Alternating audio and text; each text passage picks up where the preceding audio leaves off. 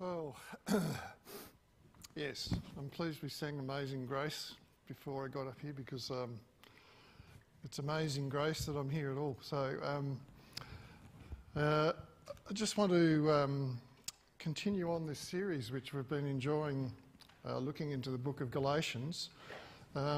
So far we've heard from Elizabeth, Paul, Jordan, and last week from Mikey. And throughout the book of Galatians, we find that the Holy Spirit, through Paul, is searching out creation and history. He's searching out people and events, geographical features even, features like mountains and other places. And he uses them as allegories, pictures if you like, to try and help us understand something, to grasp and learn something, and that then we might put it into practice. Why does he do this? Well, I believe it's to highlight and correct error. The other speakers have already talked about that.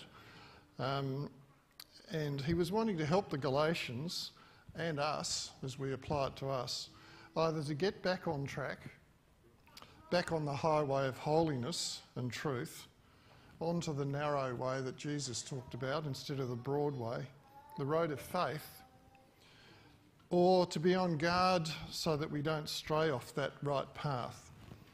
Just an example of slightly side issue here of just how God does that. Recently I was watching a YouTube on Mount Ebal and Mount Gerizim, which some of you will know. I'm sure Barry does because he's probably been there. Have you, Barry? Shechem's at the base of these two mountains, and on the right is Ebal and on the right is Gerizim.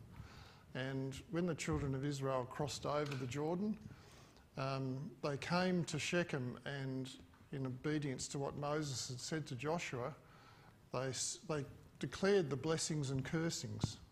And the cursings were done by 6 tribes on Mount Ebal, and the cursings were done by 6 tribes on Mount Gerizim. And the amazing thing that I saw on this YouTube, I won't go into too much of it other than it'd be worth looking it up, because they're sure now they've found the altar of Joshua on Mount Ebal. They couldn't find it for years, but they've actually found it. But what struck me was how desolate Ebal was. You know, there's no trees on it. It's just rocks and barren, and it's just a bit of shrub. Gerizim, on the other hand, has got a spring.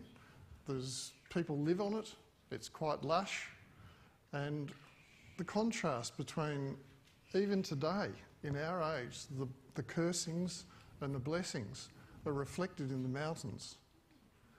I just found that incredible. Anyway, getting on to what I was wanting to get to today. In Matthew chapter 10, verse 34, Jesus said he didn't come to bring peace, but a sword. That's an interesting thing, isn't it? The Prince of Peace saying that he actually didn't come to bring peace. This is one of those scriptures where you can, if you take it out of context, you could get off track. But what he was referring to is he has come with a sword. You remember in Revelation it says, out of his mouth goes a sharp two-edged sword. And in Ephesians 6 verse 17, it talks about taking up the sword of the Spirit, which is the Word of God. And in Hebrews 4 verse 12, it says this, and I'll just read it out to you, if I can find it.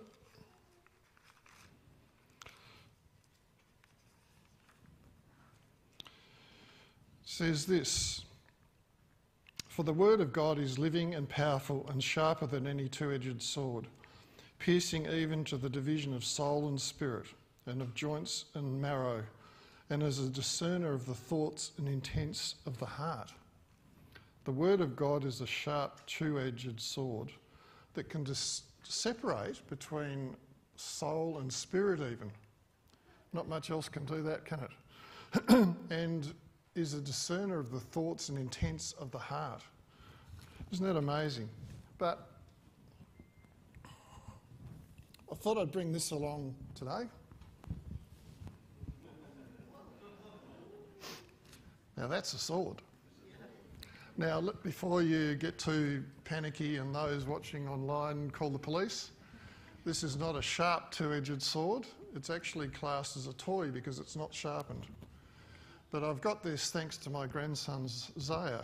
I actually had bought a plastic one from Spotlight and thought that looks pretty ordinary, doesn't really do the job. And then my son reminded me that Zaya had this. And I thought, wow, so we swapped. And Zaya, if you're watching, I don't know whether you'll get it back actually, this is pretty awesome. But I wanted it to demonstrate a sharp two-edged sword. And imagine that this is sharp and it's not.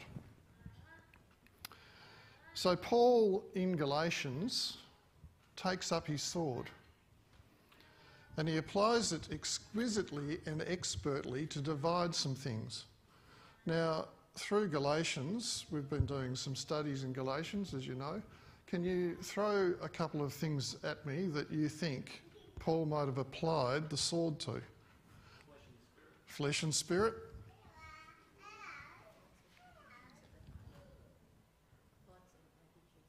Yeah, thoughts and attitudes of the heart. Where else? Think of anything? Jordan? Yeah. Faith and works. Yep. Anything else? Yep. Yes. You've been reading my sermon. Many things. Even from what we just heard of the reading that was read out of Galatians 4. Legalism and grace. Bondage and freedom.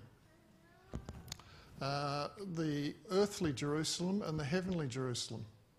Hagar, the bondwoman, and Sarah, the free woman. The old covenant and the new covenant. You see, there's, I think I wrote a few more down. Mount Sinai and even Mount Zion, comparing mountains.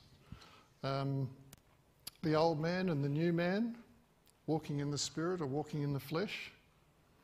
Another gospel from the true gospel. So, put that down for a sec. Why does Paul go to such lengths and trouble? Well, I believe it's because he's wanting to establish or re-establish the absolute and unchanging bedrock of every Christian's life, which is the finished and complete work of Jesus on the cross, and the total sufficiency of faith in that finished work on the cross is the only basis for our salvation, our sanctification, and indeed our future glorification. It is not, and never can be, faith plus anything. Paul in Galatians is troubled and he's concerned that the Galatians have fallen from grace.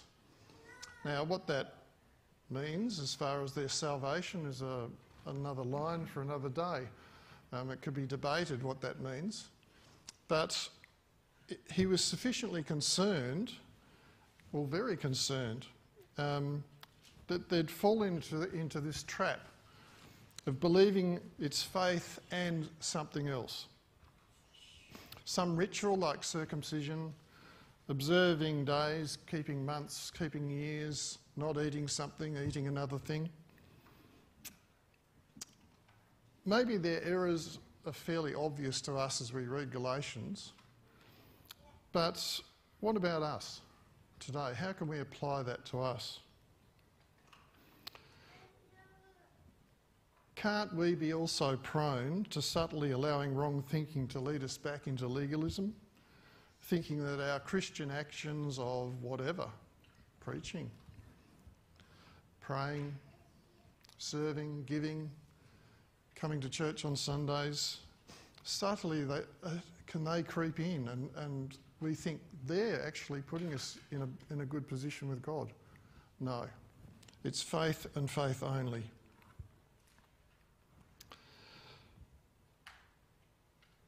Paul was so concerned that he says in verse 19 that we read out, he's labouring in birth again for them.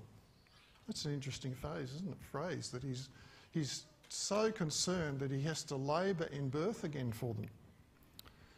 In fact, the whole chapter has a lot of human relationship terms that it mentions, like birth, being born, adopted, motherhood, children, and sonship. And this morning I'd like to look at two of those factors where Paul takes up that sword and he separates between children and sons, slaves and sons, bondservants and sons. So that's one topic.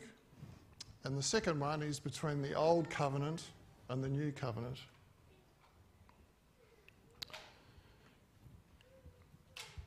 He does this, I believe, because he wants to emphasise our new relationship with God that comes about only by a new birth, a new creation. So let's open up to in Galatians to probably just the end of chapter 3, if we can again.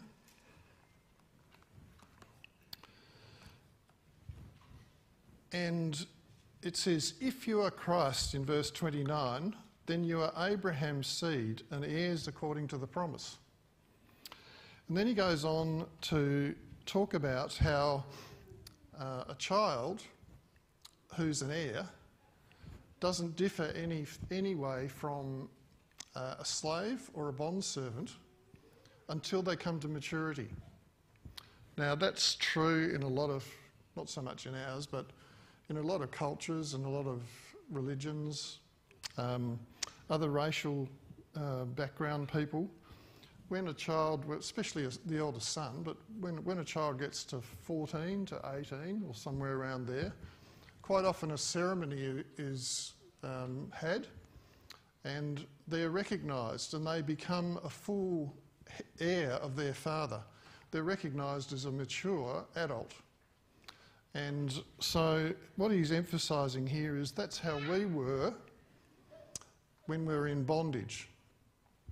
We were heirs potentially, but we weren't fulfilling our heirship, if you like. We hadn't yet become full sons. And so this is what happens spiritually when we are born again. That's what Paul's getting at. And that's why he's emphasising I'm labouring in birth again for these people, because something's gone wrong. At new birth, his spirit witnesses with our spirit that we are children of God. That's why it says in verse 6, because you are sons, God has sent forth the Spirit of his Son into your hearts, crying out, Abba, Father. There should be a spirit within us that cries out, Father, because he's witnessing that we are children of God. This whole aspect of sonship, you may or may not agree with this, but this is what I believe. This whole aspect of sonship was an unknown thing in the dispensation of the Old Covenant. So before Pentecost, Abraham, Isaac, Jacob, Joseph, David, Isaiah, Solomon, David, Moses, John the Baptist, even the disciples could not know what you and I can know. Just think about that. They couldn't know sonship like we could. They couldn't know a relationship with God, despite their incredible things they did at times. Yes, they could know fillings of the Spirit. Elizabeth was filled with the Spirit, wasn't she? Zechariah was filled with the Spirit. John the Baptist was filled with the Spirit. But they couldn't be born of the Spirit in that dispensation. Because in Acts 1 verse 4 it says, Jesus told the disciples to wait for the promise of the Father. What was he referring to when he said, wait for the promise of the Father? Well, he told them already in John 14, it says this.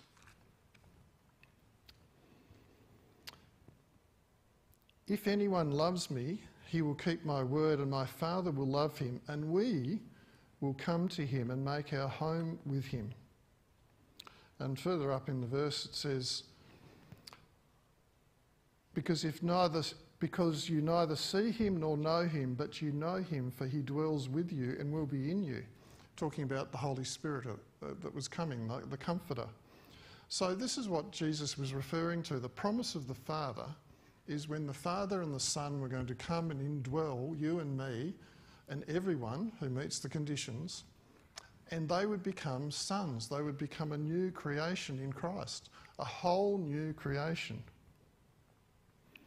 Jesus even said, referring of John the Baptist in Matthew 11:11, there's none greater born to women than John the Baptist. None. But he that's least in the kingdom of God is greater than John. Why was that? Because he who is least in the kingdom of God is born of God. He's born from above. He's born of the Spirit. He's a son of God. John the Baptist couldn't know that. Isn't that amazing? I find that incredible. And what a privilege we're living in this dispensation. It really is. Are we making the most of it? We really should look at these Old Testament saints and think, wow, they long to know what we can know.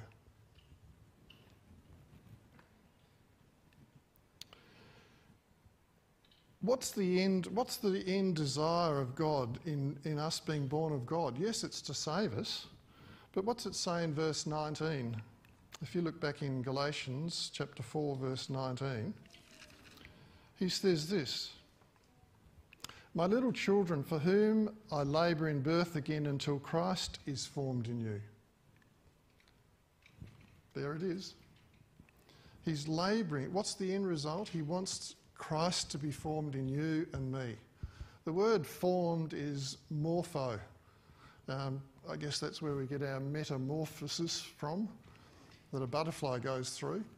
But morpho has the connotation of a deep inward change of character, not just an outward change of actions. So what he's wanting us to do what he's wanting us to know is that it's not just what we do that matters, it's who we are. He wants us to be changed into sons. You know, on the day of Pentecost it says, Jesus said, you shall be witnesses unto me.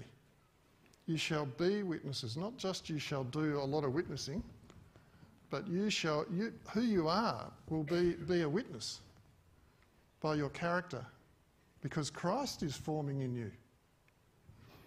The other reason is back in verse 9. But now after you have known God, or rather are known by God, how is it you turn again back to these other things? We can gloss over that, but that's really vital. God wants us to know him. Seems an obvious thing, but he does. He wants us to know him, what he's really like. And he wants us to be known by him. In Matthew 7 it says, Jesus was warning about people saying, didn't we do this in your name? Didn't we cast out demons in your name? And didn't we mighty miracles in Jesus' name? And he said, depart from me, I never knew you. I never knew you. So that was what he was getting at here. He wants to know us, and he wants us to know him as sons in the kingdom of God. What a wonderful thing. Okay, moving on quickly into the second part of that, which is the two covenants. The old covenant and the new covenant, which he moves on to in verses 21 to the end of the chapter. And he uses analogies again, allegories there of Hagar and Sinai, and he uses one there of an old Jerusalem and a new Jerusalem.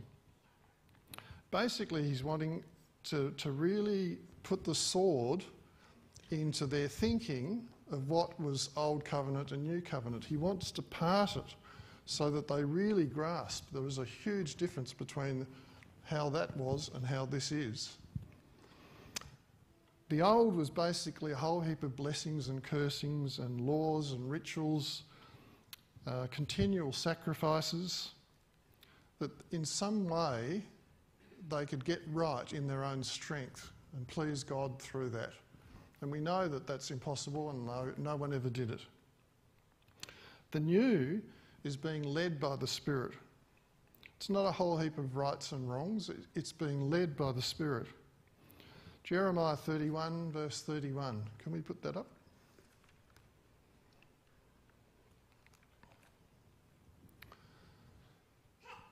Says this: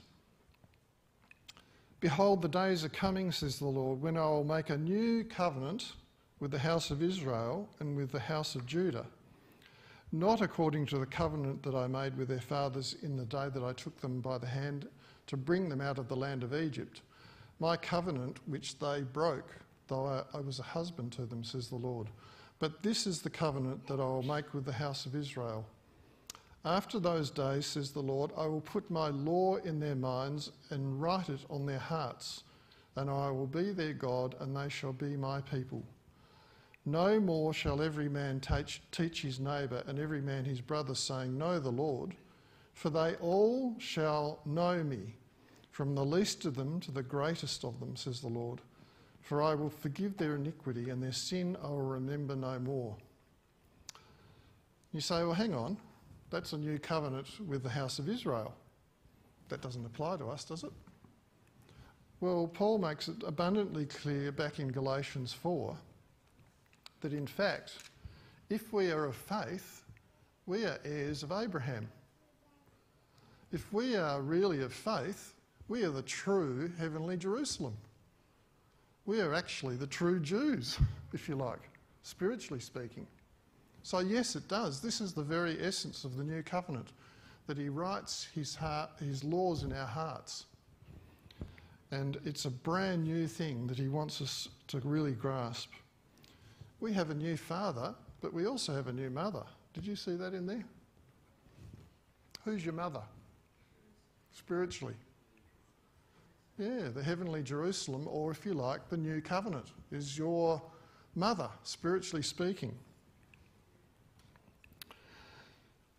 So what we see here is that we are now one new creation in Christ. That's what he's saying. Verse 28 of chapter 3 says, "There is neither Jew nor Greek, neither slave nor free, neither male nor female, for you are all one in Christ Jesus." And pinching someone's thunder from chapter 6, at the end it says, "For in Christ Jesus neither circumcision nor uncircumcision avails anything, but a new creation." I believe as Christians, as much as we can, we should reflect this in both how we act in our churches, but also as much as possible how we act and relate in the world. And we shouldn't be divided and making decisions based on divisions of race, education, social standing, wealth, or even the colour of our skin. I believe the current Voice referendum unfortunately does this. That's my opinion. And hopefully we all take that into account in making our decision when we have to.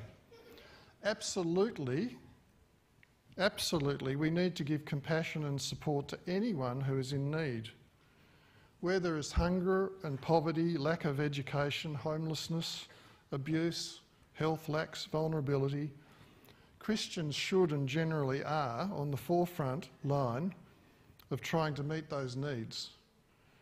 But our response should be in response to the need and shouldn't be dependent on race, social standing, or the colour of someone's skin. God isn't partial. But more importantly, every person individually was created by God and is equally valuable to him. He died for everyone individually. I had a negative example of this years ago in the early 90s when I went to Fiji with a brother who was going to move over there as a missionary. And we were touring around a number of different churches in Fiji. And the Assemblies of God, I don't know if they still are, but they were quite big over in Fiji back then. And I was really surprised and shocked to find that there are Indian-only AOG churches and Fijian-only AOG churches. And that troubled me, because I thought, if the gospel's not breaking down those barriers, what will? How can that be? You know, it shouldn't be based on that sort of basis. We are one in Christ. We are one. He's broken down all those walls and petitions and things that separated us. Just as an aside, and the amazing activity of missionaries in Fiji, I read years ago that after 50 years of the Methodists going to Fiji, out of 110,000 people total in Fiji, 105,000 were Christians. Isn't that incredible? From cannibalism to that in 50 years. I looked around Hope a few weeks ago and I thought, oh, this is incredible. I just loved it. I looked around, we were nearly full, and I thought there's oldies and there's youngies and there's people from all different races and backgrounds and countries, and it was encouraging to me to see what a diverse lot we really are. That's how it should be, I believe. That's how God's made it to be, and that's great. It's a good expression. Let me finish with a good news story.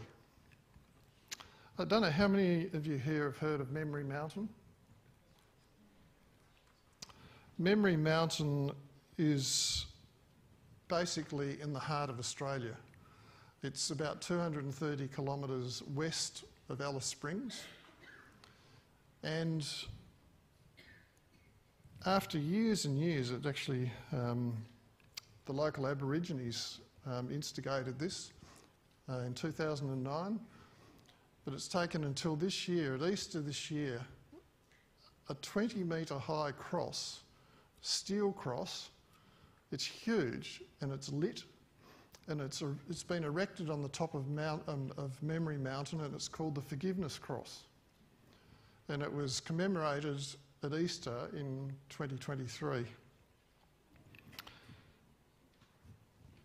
These local Aborigines have been Christians for years. About 100 years ago, 3 other Christians, Aborigines, went west and won the locals to Christ. And they believe that this is the answer to healing, to reconciliation and forgiveness. Not this cross that they've erected, but what it represents. There are so many Aborigines that don't want to go back to worshipping rainbow gods and dream times and other spirits. They've been set free from it. They want us to be one nation of Australians, not divided by race or anything else. And I really wholeheartedly agree with that. We all have to make an individual choice, but by far, far, far the most important choice, and really the answer to all of everyone's problems, is to choose, will I or won't I come to Christ and be born again? Will I or won't I have a cross at the heart of my life, just like Australia physically now has? Isn't that incredible? At the heart of Australia, there's a dirty, great big 20-metre high steel cross that you can see for 100 kilometres around. It's just amazing. What a symbolic thing that is. But it is symbolic. We need to see it outworked. So I'd like to just encourage us to think again of the incredible gift that God's given us in allowing us to be his sons. No longer slaves, no longer bondservants, no longer children, but sons. No longer under an old covenant of works and doings and trying to keep rituals. Set free to walk in the Spirit under a new covenant where He's written His laws in our hearts and our minds. That's incredible. And so I'll just leave that with you to think about.